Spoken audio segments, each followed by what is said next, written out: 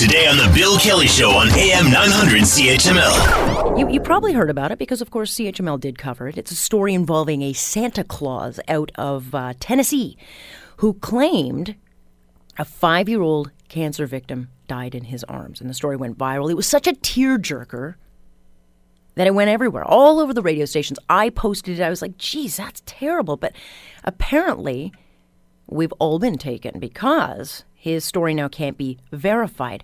So here's just the background. His name, Eric Schmidt-Matzen, and he looks exactly to Santa Claus. And so he's been able to make a living off of that.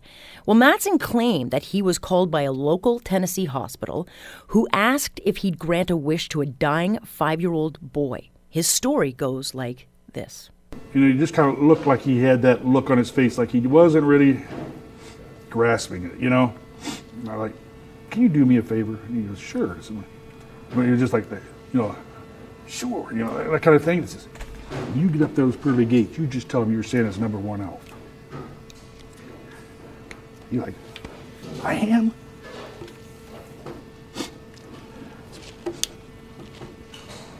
You sure are.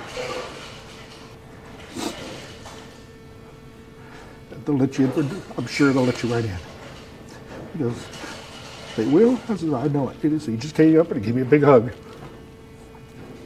I had hold of him and he just kind of looked up at me and he says, Santa, can you help me?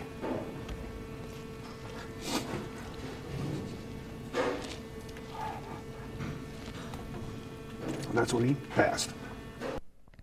Geez, you crying yet? I mean, that's what happened. Everyone started kind of crying and passing this story around. But apparently it didn't happen. And now this Santa's in hiding. And this, folks, sadly, is what we call fake news. And it discredits the media every time it happens. I can tell you that the basic journalistic rules, Journalism 101, check the facts. It's just part of our job. Because now the story's gone all the way around the world. And while it is now being discredited, it will still remain a truth to many out there on the internet. I ask myself, when are we going to learn that being first is no longer the most important part of our job? It's being right. Let's bring in Mark Gordon to talk about this. He is, of course, a marketing expert who can talk to all things, including social media and the effects it's having. Good to have you, Mark. Good morning. I heard this story, and like many, was totally caught up in it. And then I read yesterday that, oh yeah, it didn't happen. But, this isn't the first time we're hearing about it. Fake news is actually becoming a very big industry in the news business. It is. And I think in large part it's due to the fact that people are turning to social media as what they see as a trusted source of news. Instead of listening to a radio station or turning on a legitimate news channel or news show, they're seeing these stories popping up in their news feed in Facebook or Twitter, and they're like, oh, it must be true. But the problem here, Mark, is that an actual newsroom went out to cover this story, and for whatever reason, they didn't call the hospital, they didn't call the family, they didn't verify with anyone that this actually happened. And so therefore it goes out. This is the kind of story, Mark, and I hate to be crass, but that you would take to a news director and say, I've got a story about a Santa, that a newsroom would say, oh, that's a great story, let's go with it.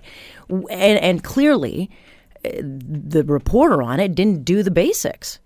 You're right. It is a great story. Just like you, I totally fell for it too, and I even shared it on my network. And you'd probably be curious to get your views on this. But my thought is that so many news outlets, legitimate news outlets, are feeling pressure to almost compete against the speed at which social media can happen. I mean, literally, we're in a world now where everybody's a journalist. They can take a picture of a car crash, of a fire, of literally anything, and within seconds, it can be on social media and potentially go viral, where, you get a legitimate news agency. And like you said, they fact check, they run it by multiple people, they do everything they need to, and this can take potentially hours. Yeah. And by then, it's in the world of social media, it's almost old news. Want to hear more? Download the podcast on iTunes or Google Play and listen to The Bill Kelly Show weekdays from 9 to noon on AM 900 CHML.